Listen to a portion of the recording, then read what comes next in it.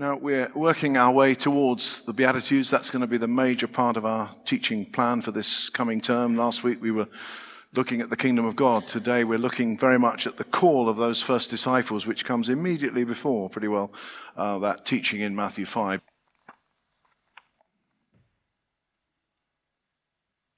Morning, great to see everyone. Surprised we haven't got more running the half marathon. And it's raining like it was last year. I ran last year and it was horrible. I'm never going to do it ever again. And literally as we started, the heavens opened, and I think the guys are literally starting now. So let's wish them all luck as they run today, as they run 13 miles of pure horribleness. It really is horrible. It really is horrible. Running's great, actually. Running is good.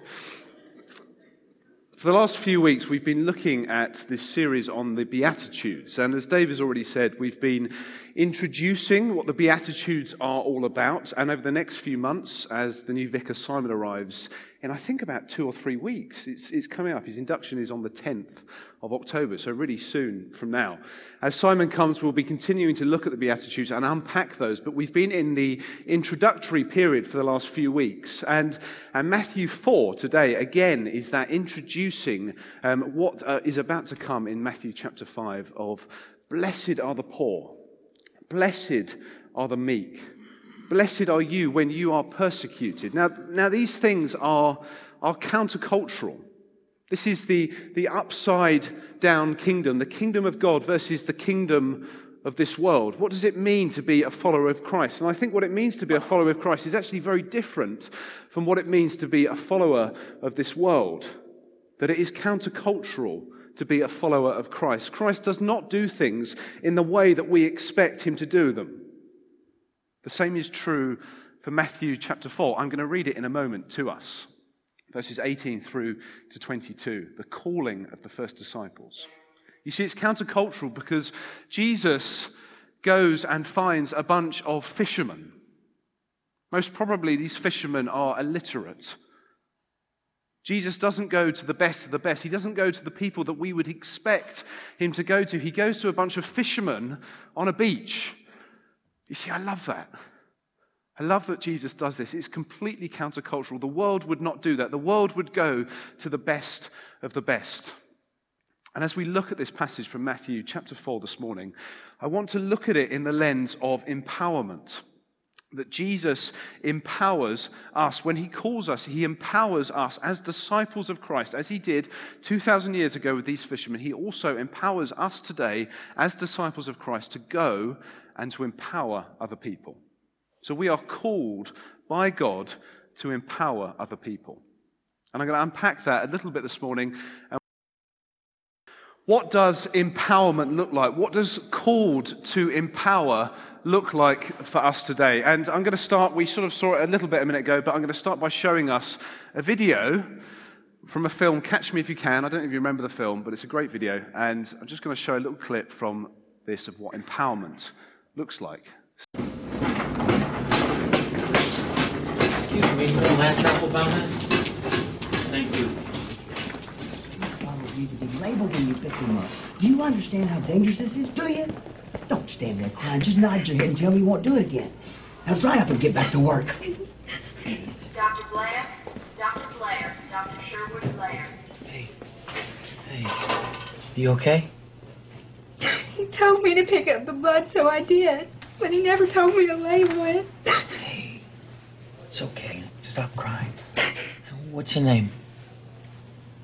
Brenda. Brenda, I wouldn't worry about it. You know, these doctors, they don't know everything. It's my first week. I think they're gonna fire me. No, nobody's gonna fire you, Brenda.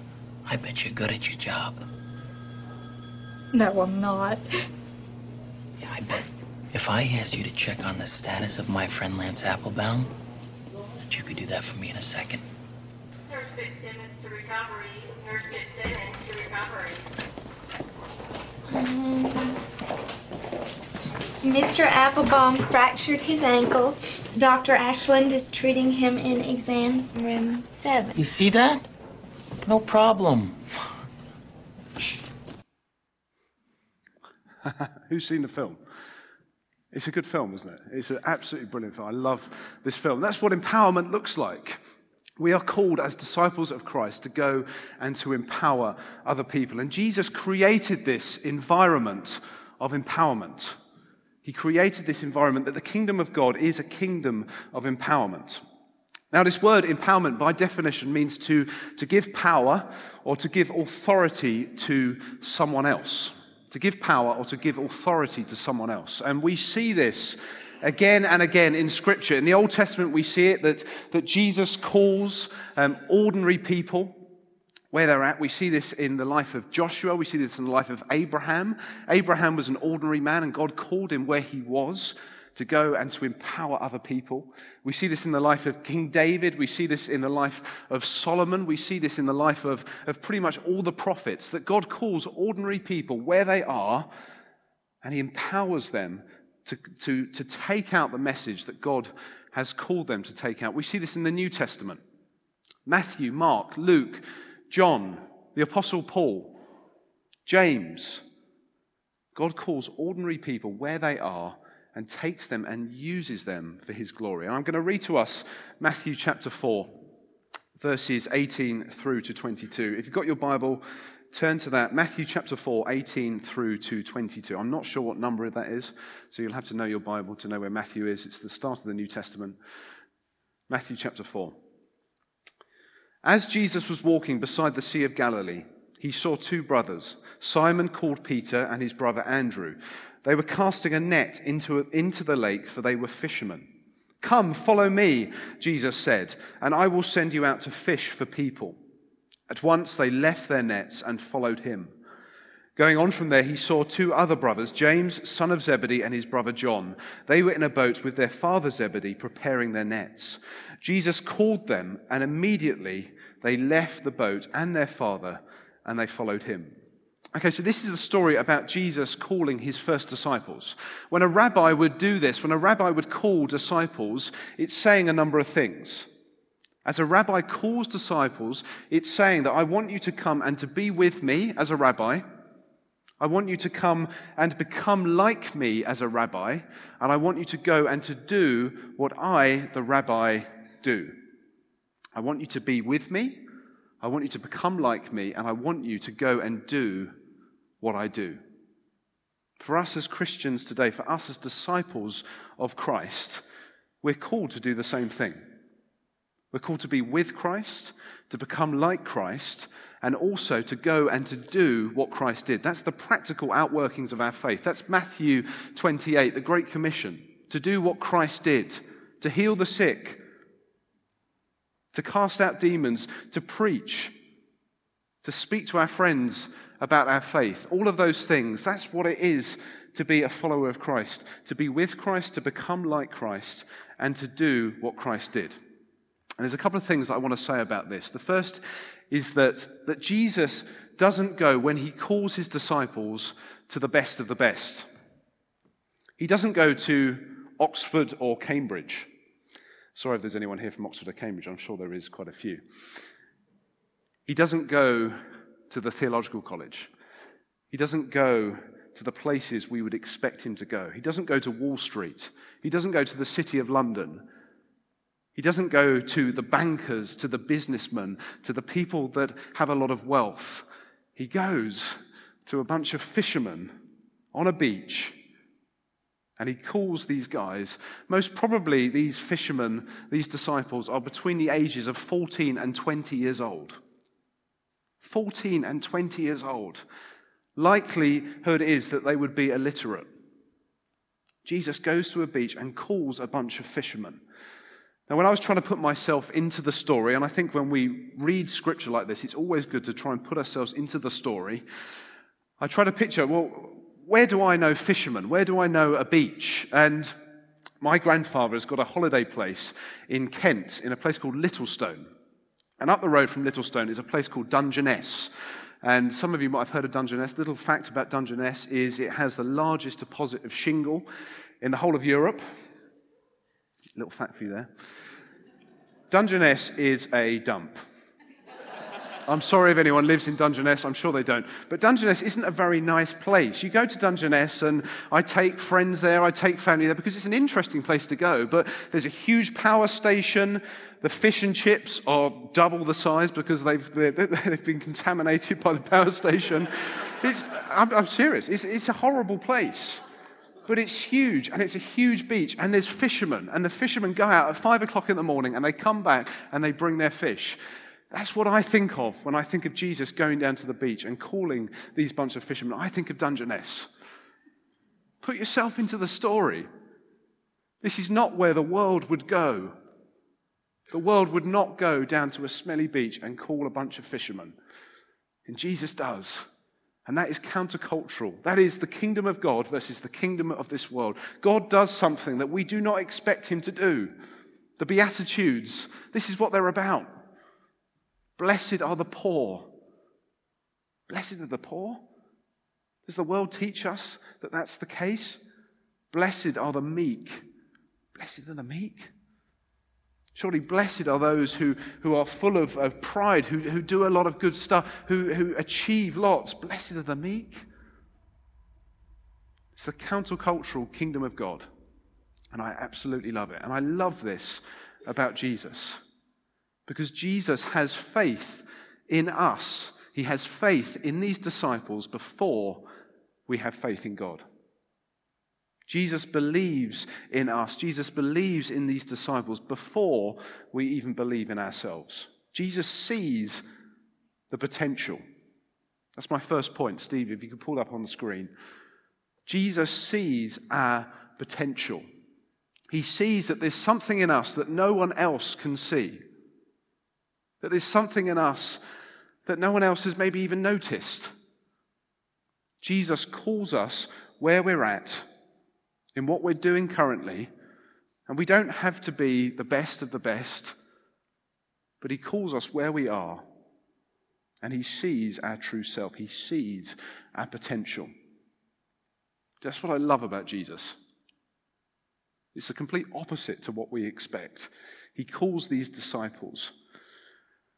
And then what happens is he says to these disciples, I will make you into fishers of men. And this term, fishers of men, this is one translation, fishers of men, actually means to become a great teacher.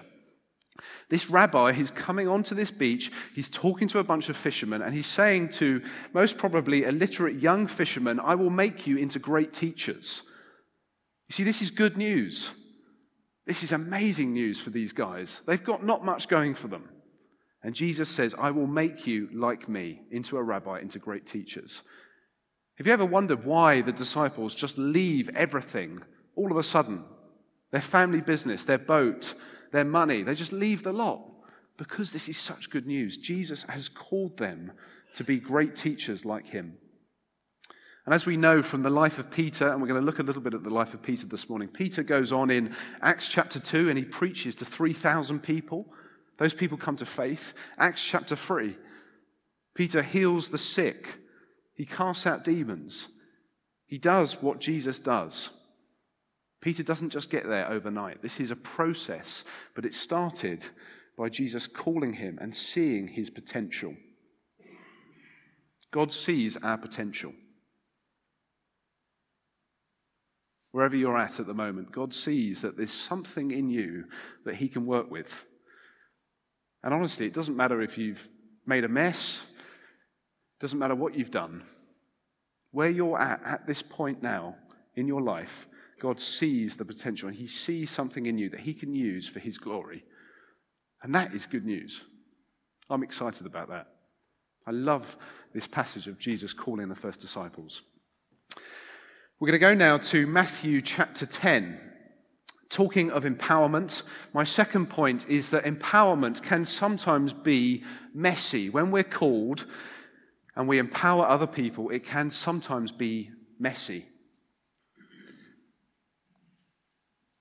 Chapter 10, verse 2. I'm just going to read to us the names of the disciples that Jesus called. I think it's important that we know who are the people that Jesus called.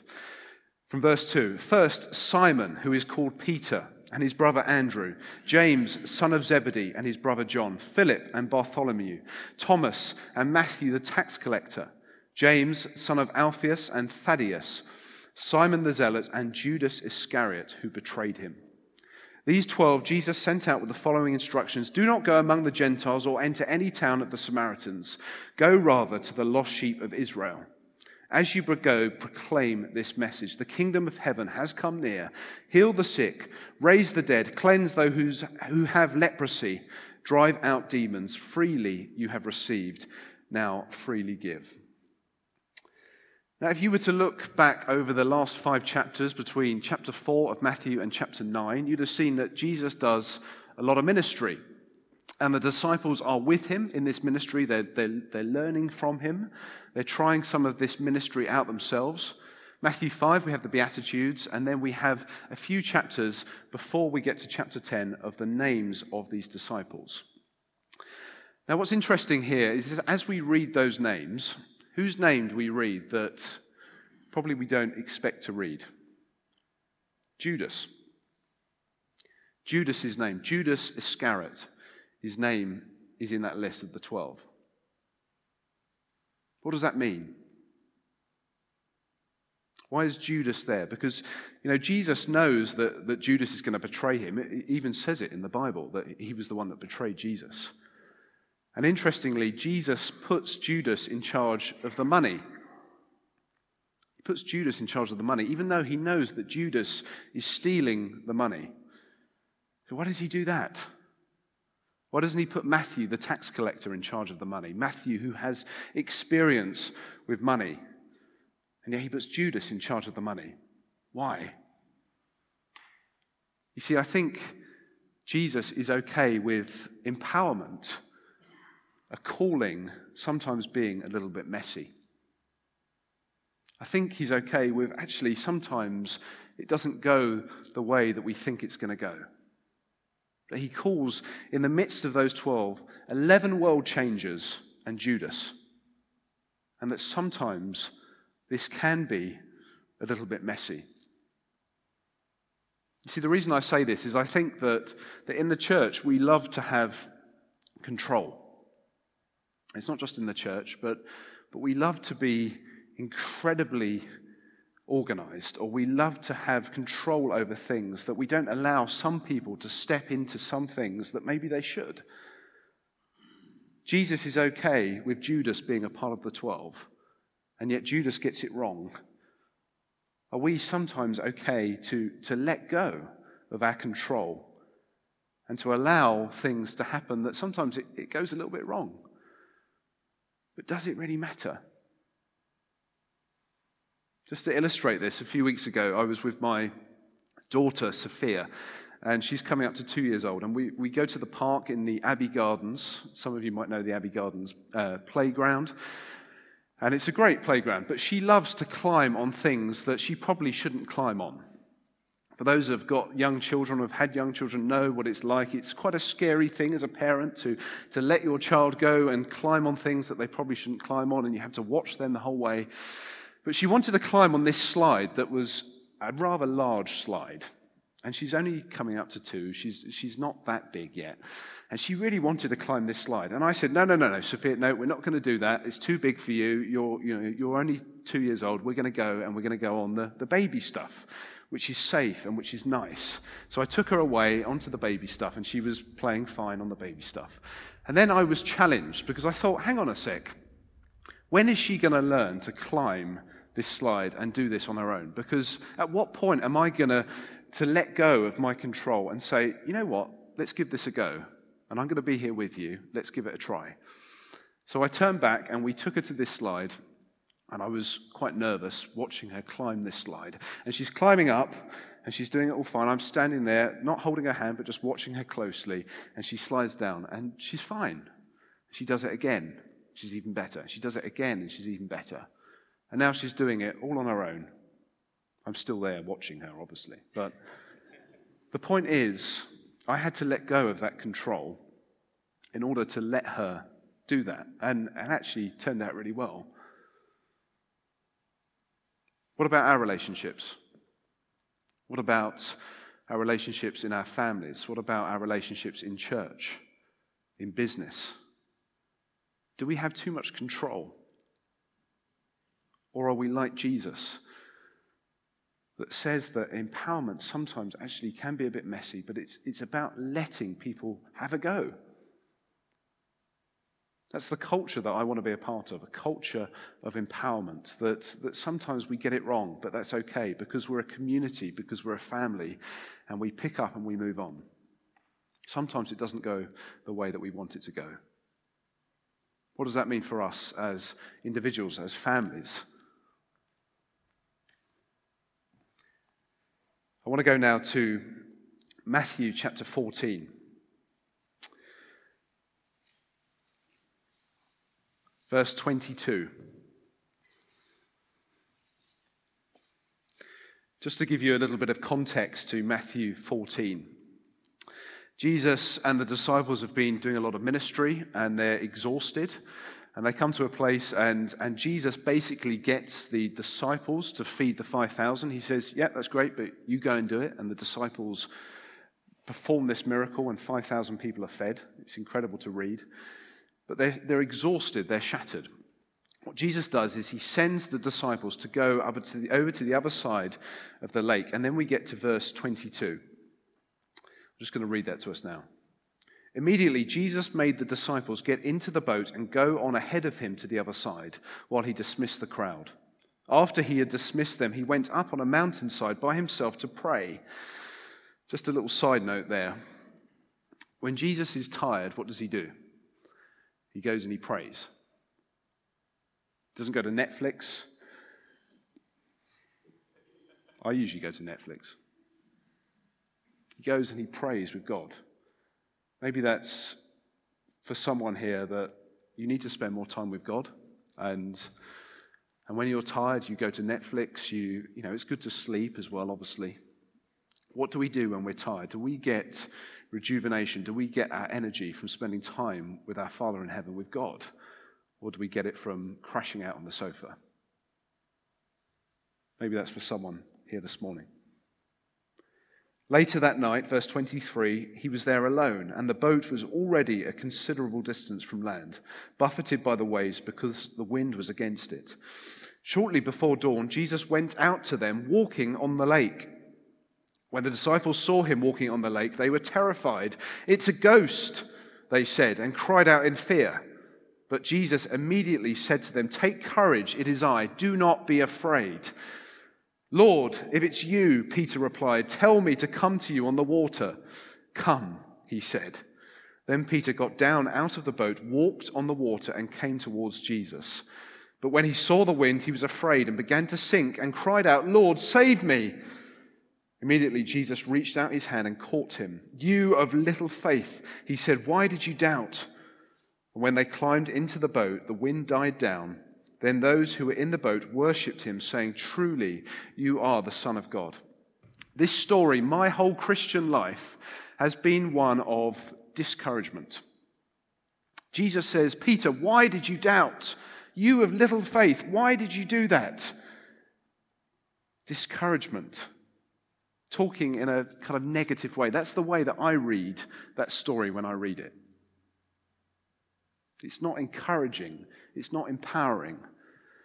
And then, this last week, I came across a quote by a man called Dallas Willard. And Dallas says in this quote, I hope I can get this pronunciation right. Can we get that up? Thank you. Jesus probably invented the term oligopistoi, little faiths, which would have had a little comic tinge to the ears of his hearers. Oligopistoi, little faiths, seems to have been a nickname that he invented as a way of gently chiding his apprentices for their lack of confidence in God and himself.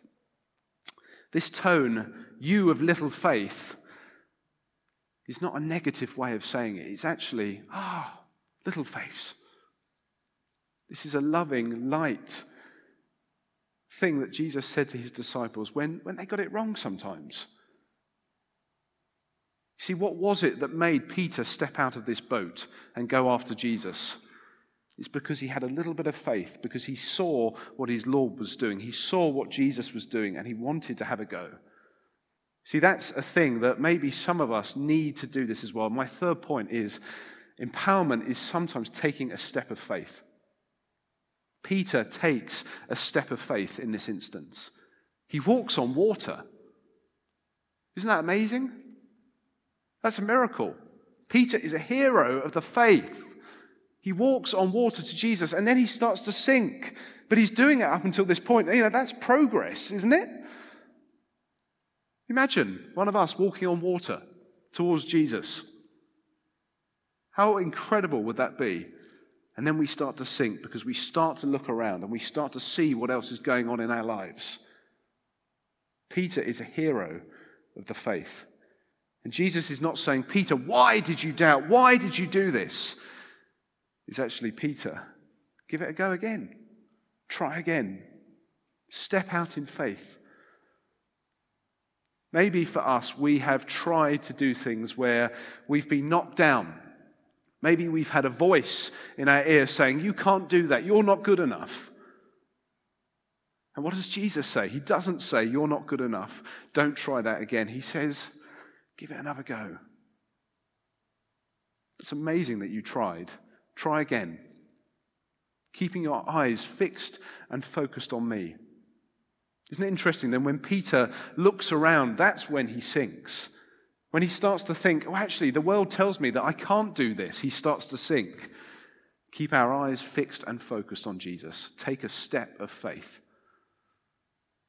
Maybe that is a word for someone here today that whatever you're going through at the moment, in family, in work, at home, whatever it might be, that maybe Jesus is saying, take a step of faith.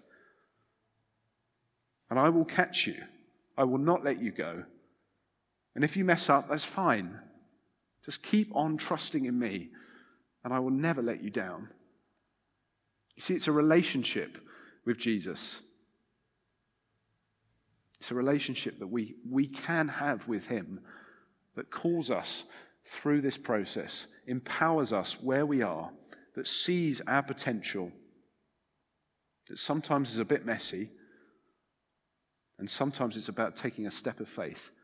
But Christ calls us just as we are in this moment. Maybe that's something that you need to hear today. Maybe your relationship with God has been one where you've had this angry voice telling you not to have a go, not to try, not to do it. And Jesus is saying, take a step of faith, give it another go. I'm here and I'm going to catch you. How do we do this practically? How do we get to that place where we're in a relationship with Jesus that we can call on him and he will answer?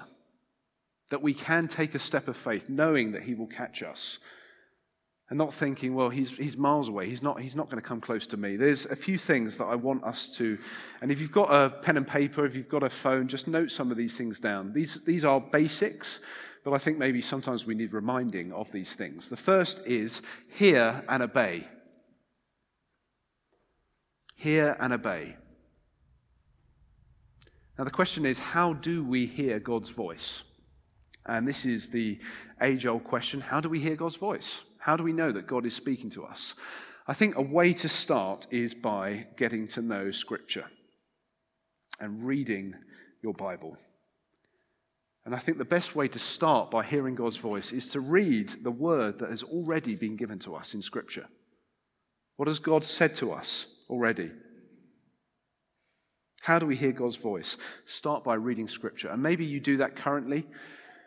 Maybe you do that even every day, but I would encourage you to do it every day and to start with something small. Hear and obey. Maybe to hear God's voice, you like to journal and ask questions. I personally don't do this. Maybe it's something that I should, but I don't. But maybe that's for you. Journal. Write down. What do you feel God is saying? Maybe you had a dream last night, and I do believe God can speak to us in dreams. Write down what the dream was about. What could God be saying in line with Scripture? Hear and obey. Spend time with God. It's pretty simple, really, isn't it? How do we want to have a close relationship with Jesus? We spend time with him, like any other relationship. Spend time with Jesus every single day, if you can.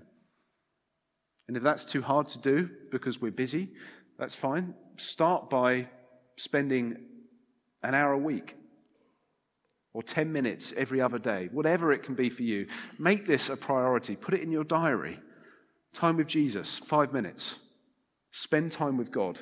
It's the most important thing that we can do on this world. Absolutely.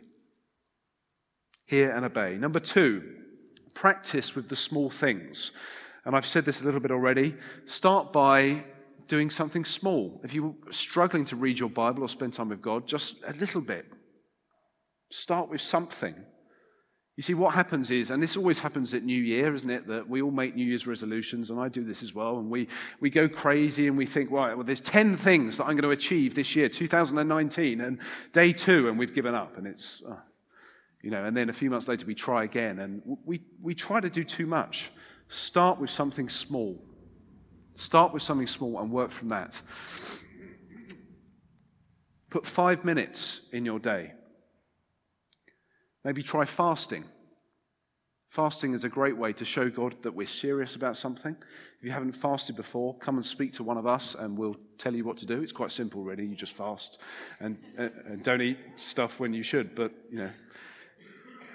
don't go crazy with that. Start with something small. Saying to God, I'm serious about this, God. I want to hear your voice.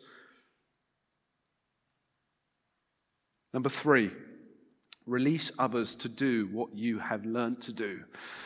And this is the one I absolutely love. And this is about being a mentor or being accountable to someone else.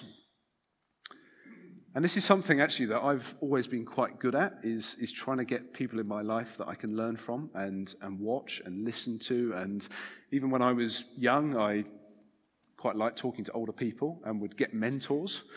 A great mentor of mine died recently, which is really sad, so I need to get another mentor, someone who's older. But I would encourage you, if you're not already mentoring someone, and it doesn't matter what stage you're at, as long as you're a godly person. But if you're 30 years old like me, then mentor someone who's 20s, 21, 22, 23. Release others to go and do what you do. If you're 40 years old, pull someone up who's 30. If you're 50, 40. If you're 60, 40 and some 50s. If you're 70, you get the gist. I think it's so important that we bring people alongside of us that we're going to mentor, that we're going to help, that we're going to encourage, that we're going to release to do what Jesus has called us to do and to help those people do those things. That's what empowerment is. That's a culture of empowerment, that we have been called to go and to empower other people. So if you haven't got someone that you're speaking to, encouraging, I'd encourage you, please do that. And if you need help with that, again, speak to me or Sue or Dave or someone on staff, and we can line you up with someone. It's such an important thing to do as the church, as the body of Christ. Just aware that the children are waiting to come back in, and I've talked for quite a long time. So I'm going to invite the band to come up and to play. But maybe there's something that I've said this morning that has hit home for you. Maybe it was just a side note. Maybe you need to spend more time with God. Maybe you need to know that God has empowered you where you are. Maybe you feel like you don't have potential, and Jesus is saying, actually you do, and I want to bless you in that. I want to speak into your life. I want to see you flourish. I'm just going to ask Matt and the band to come up and to play and lead us in a song of response. But let's just spend a moment to pause and to think for ourselves, God, what is it that you want me to do? Maybe there's a task, something that you've given me to do that I've put on the back burner that I haven't been very good at recently. Maybe it's simply that I need to just spend more time with you in prayer or reading my Bible. Let's just spend a minute thinking what has challenged us.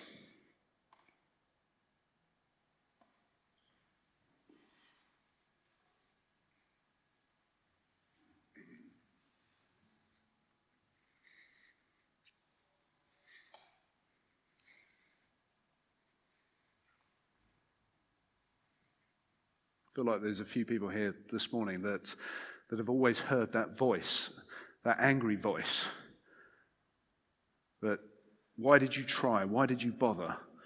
You of little faith, in that angry, condescending kind of way. And maybe God is saying to you today that that's not the way he talks to his children. Maybe you've experienced that in family or whatever, but that God chooses us, that he calls us, that he comes alongside us, that he loves us, and he wants to see us flourish.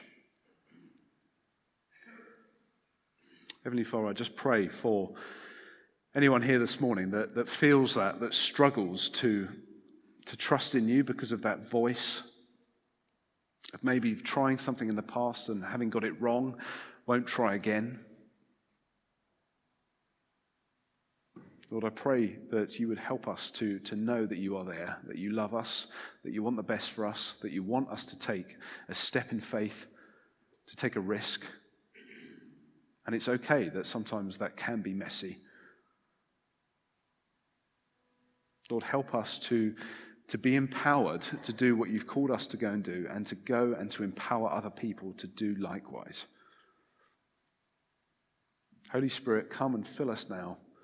Give us all that we need. Amen.